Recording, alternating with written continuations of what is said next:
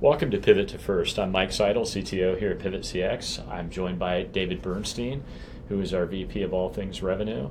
And today's special guest is affectionately known as the Indeed Whisperer. He's the founder of Respondable Recruitment Marketing, and he's also known as the social media headhunter. Jim Durbin, welcome. It's good to have a guy with many, many, many AKAs. Same guy, many faces. Right. Aliases. That works. That works. So let's just go ahead and kill the elephant in the room right away.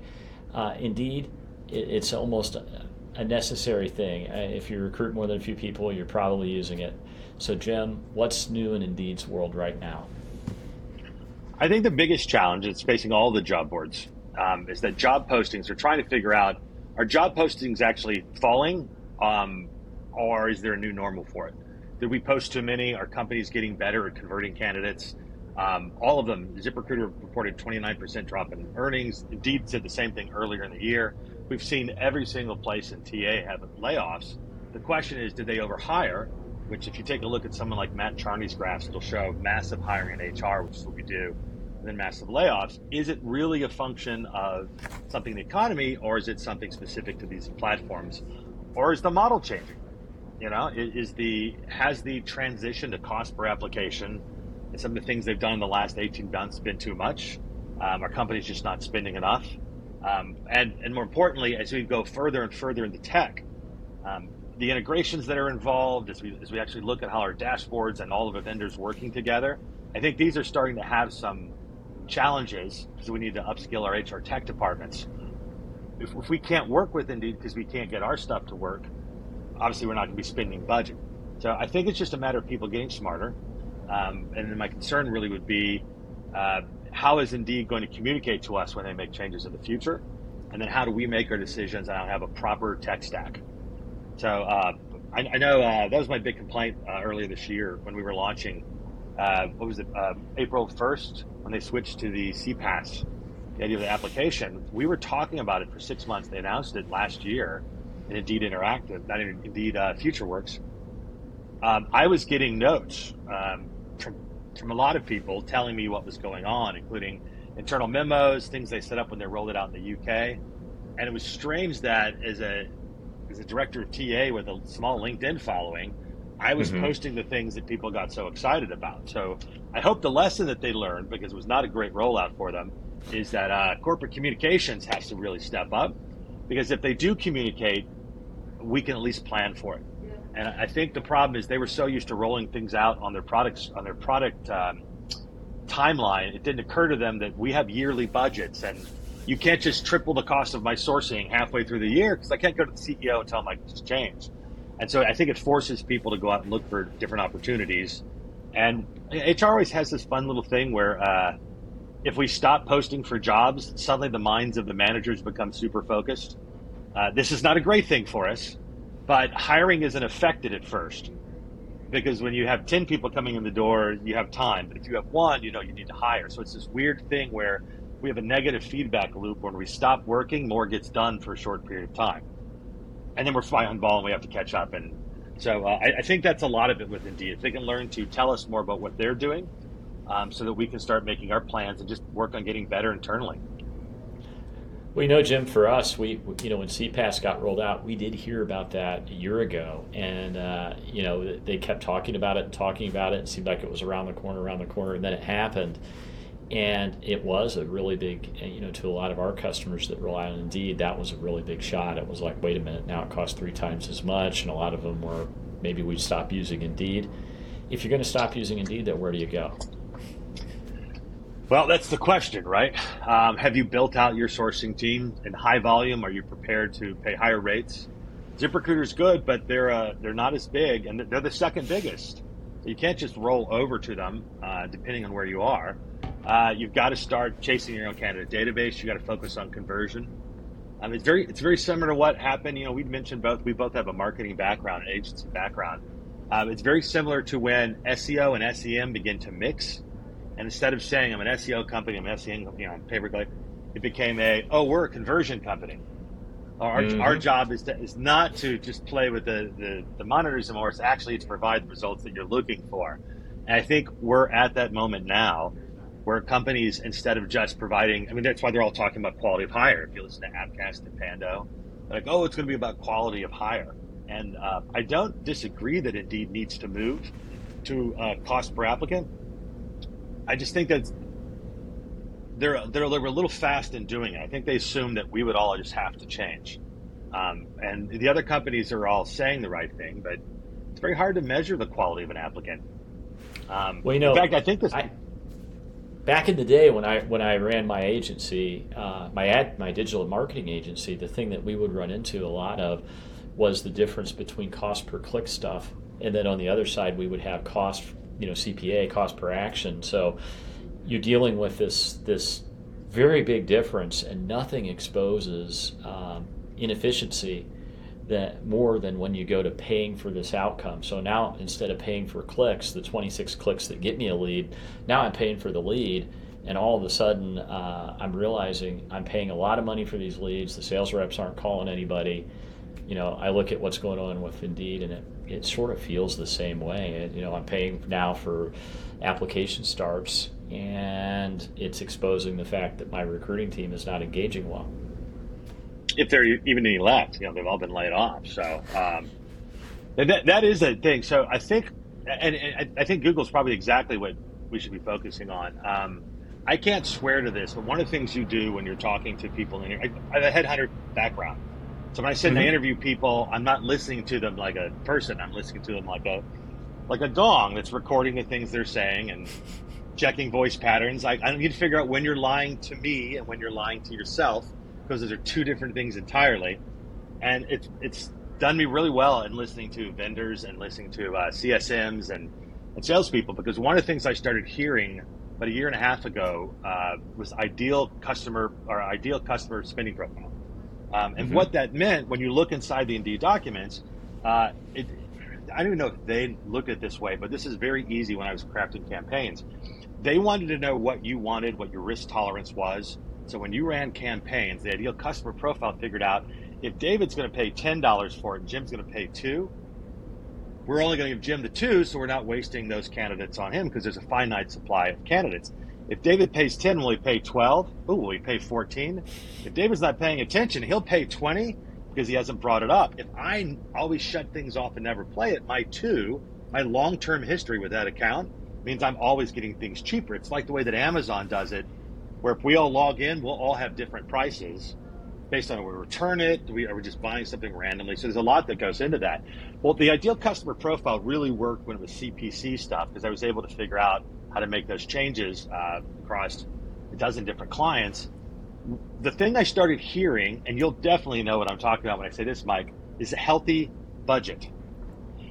Now, if you just look for the definition of what healthy budget means, you'll think, oh, it means a lot. They're just trying to ask for more. But it's more than that. Google's healthy budget has to do with how the budget's dispersed across everything. Are you getting it? Is it a power law where it's hitting one? Are you having dispersed across different budgets? It has to do with the way they want to allocate your spending, so they don't have wasted ads that nobody spends on.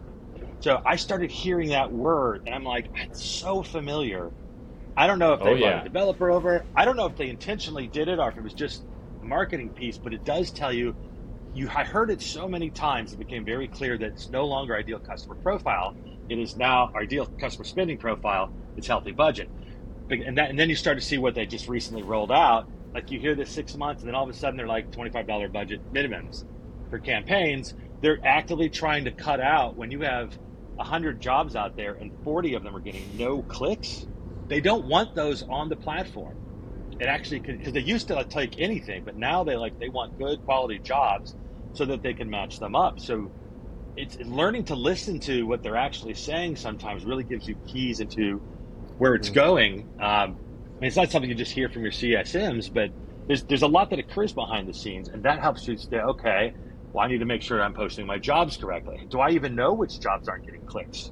That's a huge problem for a lot of us, especially when you're centralizing, because a lot of folks are centralizing those decisions and trying to bring recruitment marketing in-house. The problem is if I'm responsible for something, it's all based on how much time I have. If you're responsible for it, I may post 3 jobs of my own, but I'm going to send you a list of 25. And you don't know if that's what I was doing before. But what if they're all within 15 feet of each other. But it didn't occur to me that you don't really do that when you're posting jobs. So we've got this weird thing where they're throwing jobs out, they're getting collapsed because no one's minding the store on that end. So we've got to get our internal and our external, not just vendors, but our internal processes set in place, because it's no longer ideal spending profile. Now there's a penalty for making those changes, and I don't think people, and you can't make them. Here's another tip for them. You get really good at your campaigns. Doesn't matter if it's with a vendor, with yourself, you set them and you don't touch them again for a bit. You need to get it right the first time, perfectly. You can't change your job, you can't drop titles, you can't pull some in and out, because the new algorithm likes simplicity. And if you're not paying attention to that, it will stutter you, which means you'll start off great for 2 days, in a great mood. It'll stutter and stop running because you've made so many changes. And it can take up to 72 hours to even know what the idea is. You can lose weeks, and then what are you doing at the end of the month? Trying to spend all that budget the last second. So you have these wild fluctuations because you keep poking it instead of setting it correctly the first time and letting it go. So there's a lot less room for error for people now. And it's something the programmatic companies have been struggling with a little bit, because what do their algorithms do? They poke the bear constantly. So it's a big change. Theoretically, that's what they do. Yeah. This phrase, though, the phrase apply start, I think is a misnomer as well, right? The concept of an apply start is an Indeed focused phrase. I don't think it really fits for the employer's perspective. Here's the thing, though. If you're sending traffic from somewhere and you're sending it to your career site page, so I built the career site in the last company I was with. I cut it way down. We did a fantastic job. We have, we had 75% conversion from the time they started, which is really good, right? And we had, it was about 50% bounce, which if you know internet, you're not going to beat that, right? That's just going to happen. There are bots and everything else. So any traffic sent to my page was 33%. And that is a 20% was considered fantastic. And they were talking about 20 over 75. 33% of everybody who touched my page turned into an applicant. I hated that. That was so expensive to do that. We've got people that they're converting 3% of the applicants that are showing up their page, not even the bounce traffic and the other ones. So I see where Indeed's going with it, which is why they all want everybody to go to integrations, and honestly, direct apply works so much better than just sending it and waiting for them to sign back up. But this is on us. This is on us. I don't blame them for doing that, because what else are you supposed to do? But I do cringe and laugh a little bit when I see someone where I have to go register at their page, because I know I can charge them a whole lot of money to fix it. I can go to a vendor and have it fixed instantly, because they don't want to. They don't want to make that change, and they don't know why it's so bad. Yeah, that's a brutal thing. Well, the change in pricing at Indeed will really make that particular problem hurt employers a lot. Yeah. It just, all of a sudden, how well your career site works, it's going to be measurable, whereas before it was a lot of really cheap clicks getting thrown at it and nobody really understood what happens 2-3 steps later. But at the kind of pricing that you're seeing with Indeed now, if your career site doesn't work, you're probably going to have to fix it. And every vendor out there, every job board out there, every solution, whether it's Google Ads or you're running stuff through Facebook and reconverting and LinkedIn and retargeting, they're all going up. Everybody, because there's less and less real candidates. And that's something we haven't really talked about yet, the number of fake profiles that are going to be occurring everywhere. Because we have so much money sloshing around our system now, verification becomes very important. We can spin up 5,000 profiles that are very, very hard to capture. The reason why is they haven't been able to make money off of it. And right now, I don't think there's a problem. I know this because my last company, PSG, their whole thing was they called everybody. So we ran our stuff through Indeed and ZipRecruiter, and I can tell you almost we contacted everybody. So we had people who wouldn't talk to us. We have different connect rates, but these are real candidates. I can't say that's true for some of the new boards that are coming in. They just don't have the fraud detection yet. And no matter how good Indeed and Zip do, they're not going to be big enough to stop the real criminals. Because why wouldn't they carve 8% of your budget off, send it through programmatic? This is the huge problem with programmatic. That's coming, and we have to be prepped for it, because what's happening right, and we can already see the waves of it. talked about this 6 months ago. Organic traffic's up, but how much of that is bot traffic? Or how much of that is the new AI tools that allow you to run your resume through, go through Workday and one click it? When I see someone saying I applied 800 times, I know they didn't go through each one. They either did quick apply or did a tool like that. So traffic is up at all the career sites, but connect ratios are way down. So there's a quick disconnect. Oh, it's greater. Traffic's up 50%. No Not hiring necessarily. got done. Our contact rate went from 1 in 10 down to 1 in 1,000. Wait a minute, what happened? Well, that's what AI does that people don't realize is coming. Yeah, this is going to be a really interesting situation when we start seeing AI fraud. AI is being deployed to drive basically publisher revenue somewhere. It's going to be kind of difficult. And from what I've seen in the infrastructure in most HR tech stacks, they're not ready for it. I'm still surprised we haven't had a lot more identity breaches. I know we've had major ones, but I look at how the number of man-in-the-middle attacks you could do on most major ATSs is terrifying without even meaning to. So, hey, if you're in tech and you don't know what I'm talking about, go find a drunk cybersecurity professional in Chicago hanging out at a bar. Find one who'll tell you about how bad the Russians were in the 80s and just ask them to pull up that Linux laptop, jump on a VPN, and show you what a man-in-the-middle, so you can literally see the PIN information of every applicant at your website. That is we don't talk about that kind of stuff because we're not prepped for it. And no one wants to shut down their site for it, but we have a lot of vulnerabilities in that, and we need to start beefing that up because eventually it's going to start biting us in the ass. In some cases, I think, and you can talk to the folks over at Kronos about it, but the bites are starting to happen. Right. Yes. UKG. Right. So, quick change of subject. Let's talk a little bit about your new agency, and let's talk a little bit about Respondable. This sounds actually really exciting, and it sounds to me like you're trying to do something that might be just a little bit different. Yeah, I've done recruitment marketing and RPO for the last 5 years. I ran a marketing firm before that, but I've always stuck my hand in staffing and recruiting because I can't get it out. I don't want to headhunt for real anymore because I just don't have the grit to do it. I'm too lazy to do what needs to be done day in and day out. Like, that's not a part-time job. So I was always figuring out how can I do better. I had the benefit of being born and raised in the industry when we still had a bunch of the MRI guys. I've headhunted, I've done staffing, recruiting, RPO, corporate. So I've touched all of them. And I've also trained 10,000 people on how to use digital tools. So I had a great webinar partner. It's great to make $1 million training people how to use LinkedIn and Facebook. But the problem is a lot of that was just wasted. And it was nice, they liked me, but they didn't learn anything. They didn't go back to the desk and fix anything because you can't learn something in just an hour. So as I was looking around, I see all the changes coming with AI. I got really good at recruitment marketing, so I could fix campaigns. Like I had the best prices in RPO in the world. There was not even a question about it. So much so that it was actually a bit embarrassing. I was worried that it was too much cheap traffic because I worry about the second and third order levels of effect. Where if you think that everything's coming in, there's no problem, you don't have to make changes. When that traffic dries up, as it invariably does, you're not prepared as a company. So I said, how do we make a difference with that? And I thought about going back into headhunting for recruitment marketing, but there's just not enough of us out there. The people I know are getting salaries some have doubled their salaries, others are through the roof.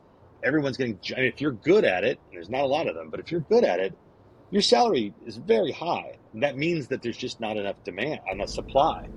So how am I going to headhunt when there's not many people out there? So I started thinking, what else could I do? And the thought was, I think the real challenge is TA. Talent acquisition is still relatively young. It's only 20 years old. It's like this weird innovative center inside of operations. But there's a lot of well-meaning people. Our budgets have been exploding. And the challenge is that how do you mix your technology with the old school new of how to do recruiting life cycles? So what I would see by training all those recruiters is that they weren't taught the full life cycle. They were taught to do one thing, which is a real problem when you're moving up into management. You've only known how to do one thing. You do it great, but are you really a recruiter? It's like the folks who work for the big tech companies, and then they go to a small company and nobody cares anymore, and they struggle because they're not sorting resumes or dropping the name Microsoft or Facebook. They have to go out and find something else. So they struggle with that. And so I've been very fortunate to have been able to mentor a number of people in my career. And the best time is when a company paid me over a series of months to sit down with that individual and really upskill them. Not by talking, not by theory, but working on live problems and then eventually getting them to solve it. Because the key to good training is not just showing someone, it's not even them doing it, it's what happens when they fail. So they have to watch. So when we do our training, you go on stage on SourceCon, this guy does this crazy thing, it's amazing. You go back and you can't do it, so you give up. They don't realize that person was sitting there failing a dozen times, but that's not the compelling information on stage. So by working on something live, hitting a roadblock and having a route around the damage, that's when they begin to build confidence, because they're like, okay, it's not that they're better than I am, they're just dogged, they're not giving up. They're thinking through, sometimes the answer is text, sometimes the answer is marketing and content, sometimes the answer is the way the business runs. So to give you an example, there was a company that I was working with that wanted a bunch of warehouse workers in the middle of the country. And they had we gave them 700 people, which is, first of all, a minor miracle. But they wanted more. I'm like, how could you possibly need more? Turns out they had 300% turnover. And I was like, okay, well, here's the problem, right? I call the branch man. You have to figure out what's going on the ground there, because there's nothing you can do from outside, from a centralized version from my computer. Turns out another warehouse up the street had put a big sign up saying they paid $3 more in benefits on the first day. Those aren't things you can fix with tech. There's no algorithm that's going to fix that for you. You have to know, but then you have to know, who do I reach out to? How do I say it? Because it is kind of you can't just go stumbling around and go, you idiots, you didn't do it. You have to diplomatically and politely figure out where are the channels, who do you talk to, how do you say it, how do you allow them to save face, but how do you solve this problem? Because they're out there shrieking, hey, I don't have enough people. So how do you identify that? Those are the kinds of things that I wanted to start to do. So what I did is I came up with pretty simple. It's a monthly membership. It's a monthly subscription like Substack or something like that. I didn't want to have a big budget meeting. I didn't want to say, I've done this before. I don't want to do invoices in 90 days, and contract terms. And all. So I made it as simple as possible. You swipe your credit card, you get in a period of time. I'm sitting down with the individual once a week or twice a week. So the 1,000 or 2,000 once a week or twice a week. And then some people actually work on their progress. So there's a third tier called the results package, which is if I need to fix your stuff for a while. This is really cheap in comparison to what we normally pay for these. But the idea is I'm not fixing your problems. I'm making sure I'm fixing the problems with your people so they fix the next one. The goal really is to build the next generation of TA leaders. And it's getting great reception. So there's definitely a crying need for it. And it's great for me because I don't spend my days on conference calls selling. I get it chatting with people, building content, and just trying to see how we make a difference. It's very practical, right? Yeah, very hands-on. Exactly. Mm-hmm. And fun. I can go to the pool at 1 o'clock to 2 o'clock and not feel bad that someone's going to call me. So I've had a good summer. Interesting. So how's that panning out? Yeah, it sounds, that's... Yeah. Fantastic. How was the what like? The traction for that. How's that going for you? I'm in my third week, and without going too far into it, I've got enough pipeline that I'm not worried about anything at this point. So it's more about turning stuff down than a huge appetite for it. So when you're launching something new, it's always important. There's two things you have to think about in this space. One is, do you know how to run a business in this space? A lot of people come from outside and they struggle with it. It takes a little while to learn it.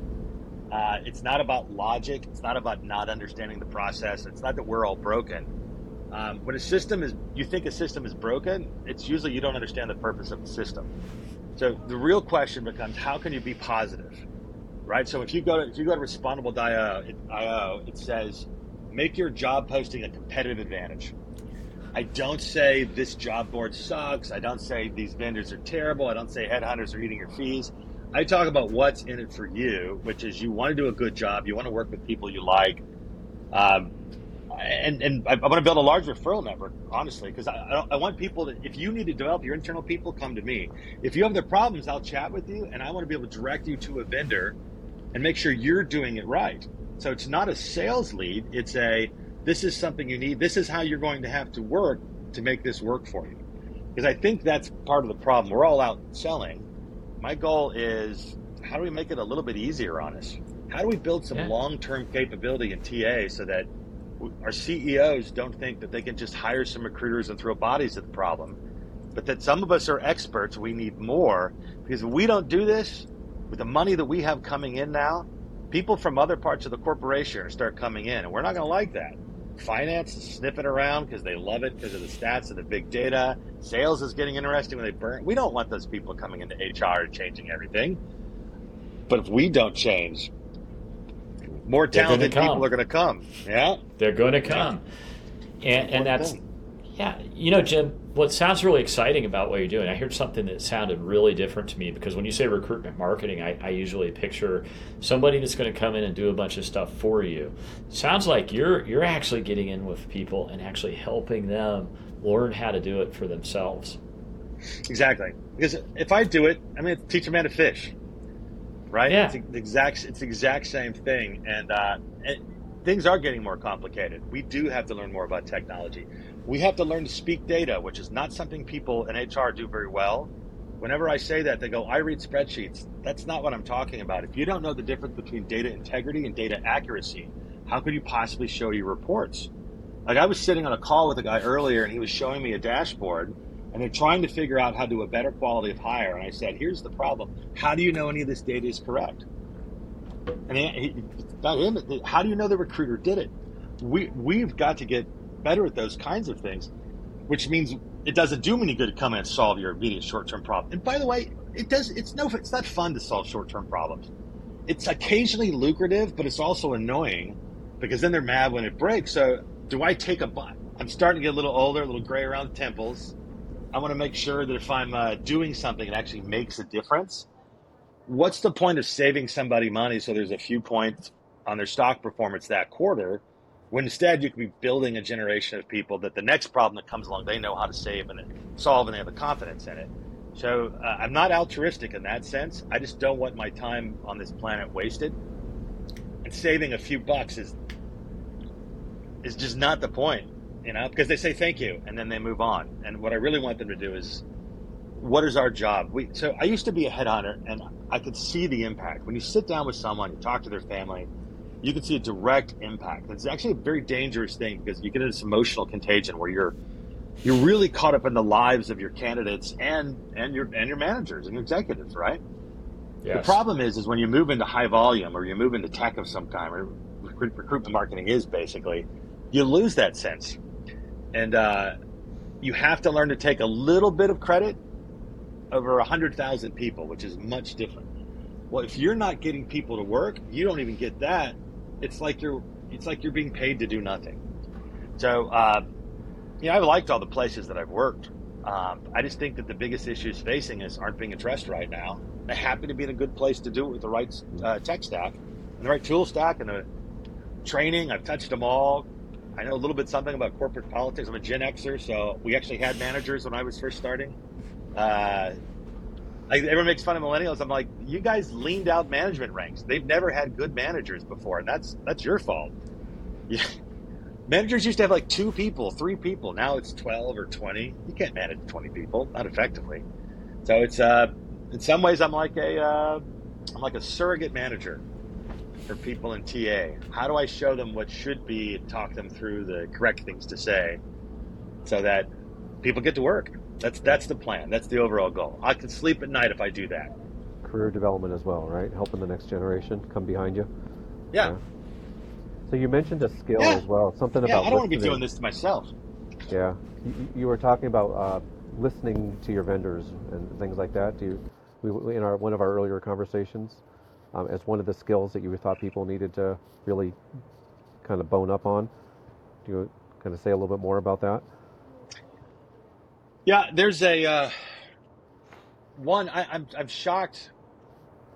How do I put this? Sarah White talked about this at TA Tech at the job board conference. How about companies are dying to buy from us, but we're doing a terrible job selling to them. I think that goes both ways. I think a lot of folks in HR doesn't like to be sold to. TA is a little bit different. I mean, there are some different animals from those. But I think part of the problem is, how do you walk into a meeting waiting for a pitch and a demo and then blame the other person? I mean, it'd be like taking a call, and I've seen them. You sat on these calls. It's amazing the Slack channels back and forth in giant corporations. You sit on that, and people are like, "This person's terrible," and I'm like, "Do you want a dancing monkey? Is that what it is? Do you need balloons going up in the background? Maybe some TikTok news feeds so that you feel better?" How are you walking into a situation where you don't know what the company does itself and are waiting for them to explain it to you? I think there's a balance there, and so who you pick as a vendor matters, because integrations, they're all about being sticky. It isn't just try you, even though the contracts aren't long term, there's a real opportunity cost and a real internal cost to picking any vendor. The idea that you're sitting back like a king on a throne watching people display for you it's a bad idea for us. So what I want people to do is learn to sit and actually listen to what the vendors say. And know what it is they're doing ahead of time. Have your questions in place. And some people have actually asked me to do this because they're like, how do I pick a vendor? How do I go through an RFP process? Because RFP process is dumb. You guys hate doing them, I'm sure. And when you read them from the other side, they don't make any sense either. I mean, now people are using ChatGPT to write them. Yeah, as a I'll just put the hey, I'm a vendor hat on real quick. You go look at a lot of interactions you have with people that are buyers or potential buyers. I think a lot of times they clearly don't understand what they even need to be buying. It's just they've realized I need this category of thing, and so I'm going to go get some leaders in that category and shoot them out.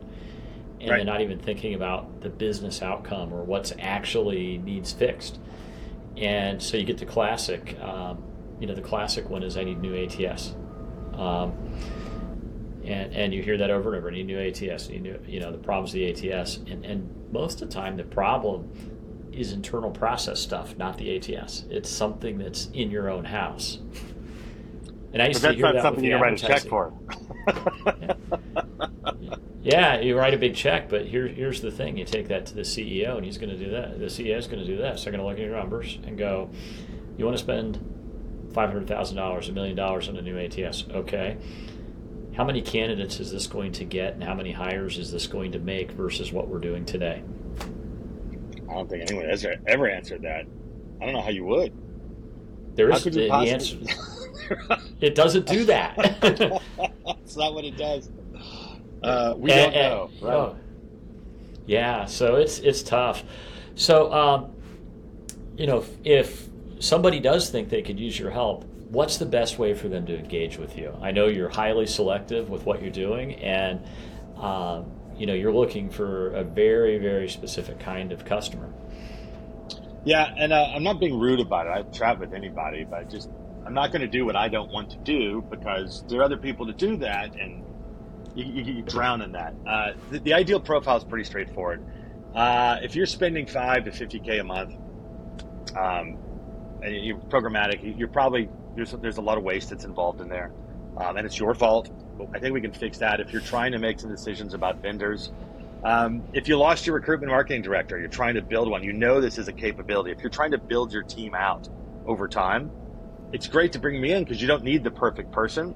You need someone to 60, 70%. You can hire internally. I can take one of your bright, curious people and walk them through how to deal with the tech side, how to do the business side, the political side aspect of it.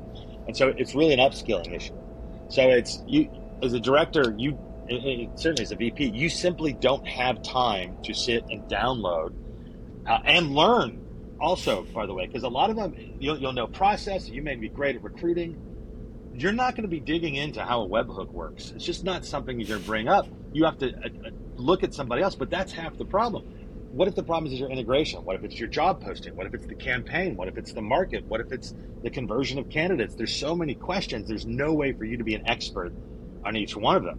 So you bring me in to fill in that gap so that you have the confidence. You know it's going to get done, and you know that when I'm gone, I mean, these aren't designed to be long. I don't need to be talking to someone for 2 years.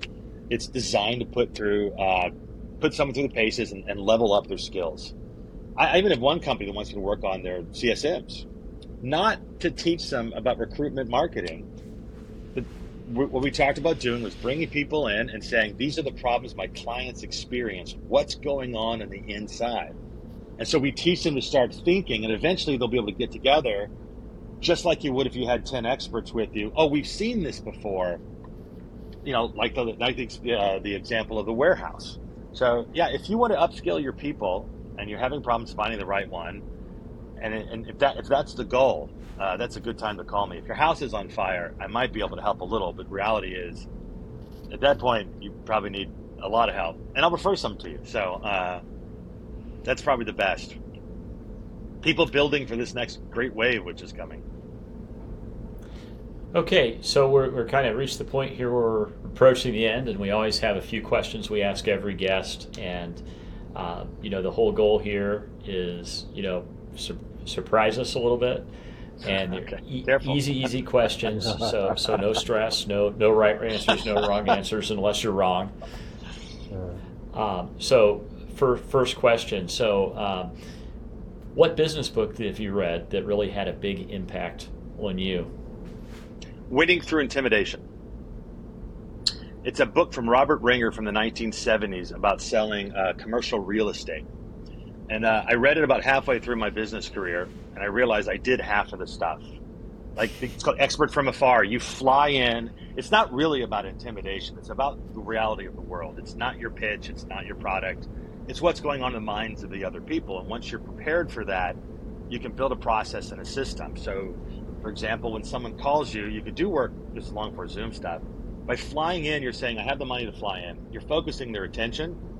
Someone in town is going to take 6 months to decide. You fly in, they get everybody in that room. At the end, you hand them a contract that you told them, and they sign it because they know that time is that important. So it's little things like that. And the book is it just reminds you that the whole world's out to get you. That's okay.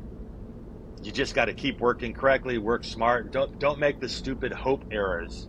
Don't get to the point where you really need something. Work to a point where you're confident, you know what you're doing. It's a great book for any salesperson, but definitely for any entrepreneur. So, Winning Through Intimidation. Winning Through Intimidation. New York Times bestseller. It's been around for 50 years now. Okay, next question, and this one is hopefully a softball. Favorite movie? My favorite movie, Groundhog Day. Greatest movie of all time. Acknowledged as the greatest movie of all time. It's about hope and resurrection and friendship and learning, and he doesn't just get better and win. Nope. He has to transform himself into a different person. It's got Bill Murray. I've got the whole thing memorized because I've seen it so many times.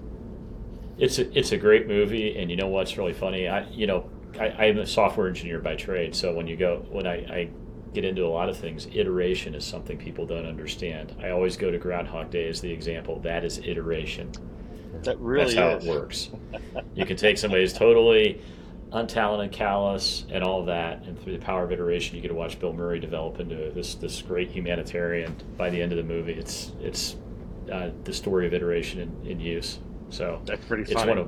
It's actually one of my favorites too. So that's a great choice. All right, Jim. Last question. Anything that we should have asked you that we didn't? You didn't ask me about my original sentence that I've never heard before. Okay. What's the original sentence that I've never heard before? In the last 2 years, I've been looking for that. Like, you look around, and what's something you've never heard before? Okay. Right?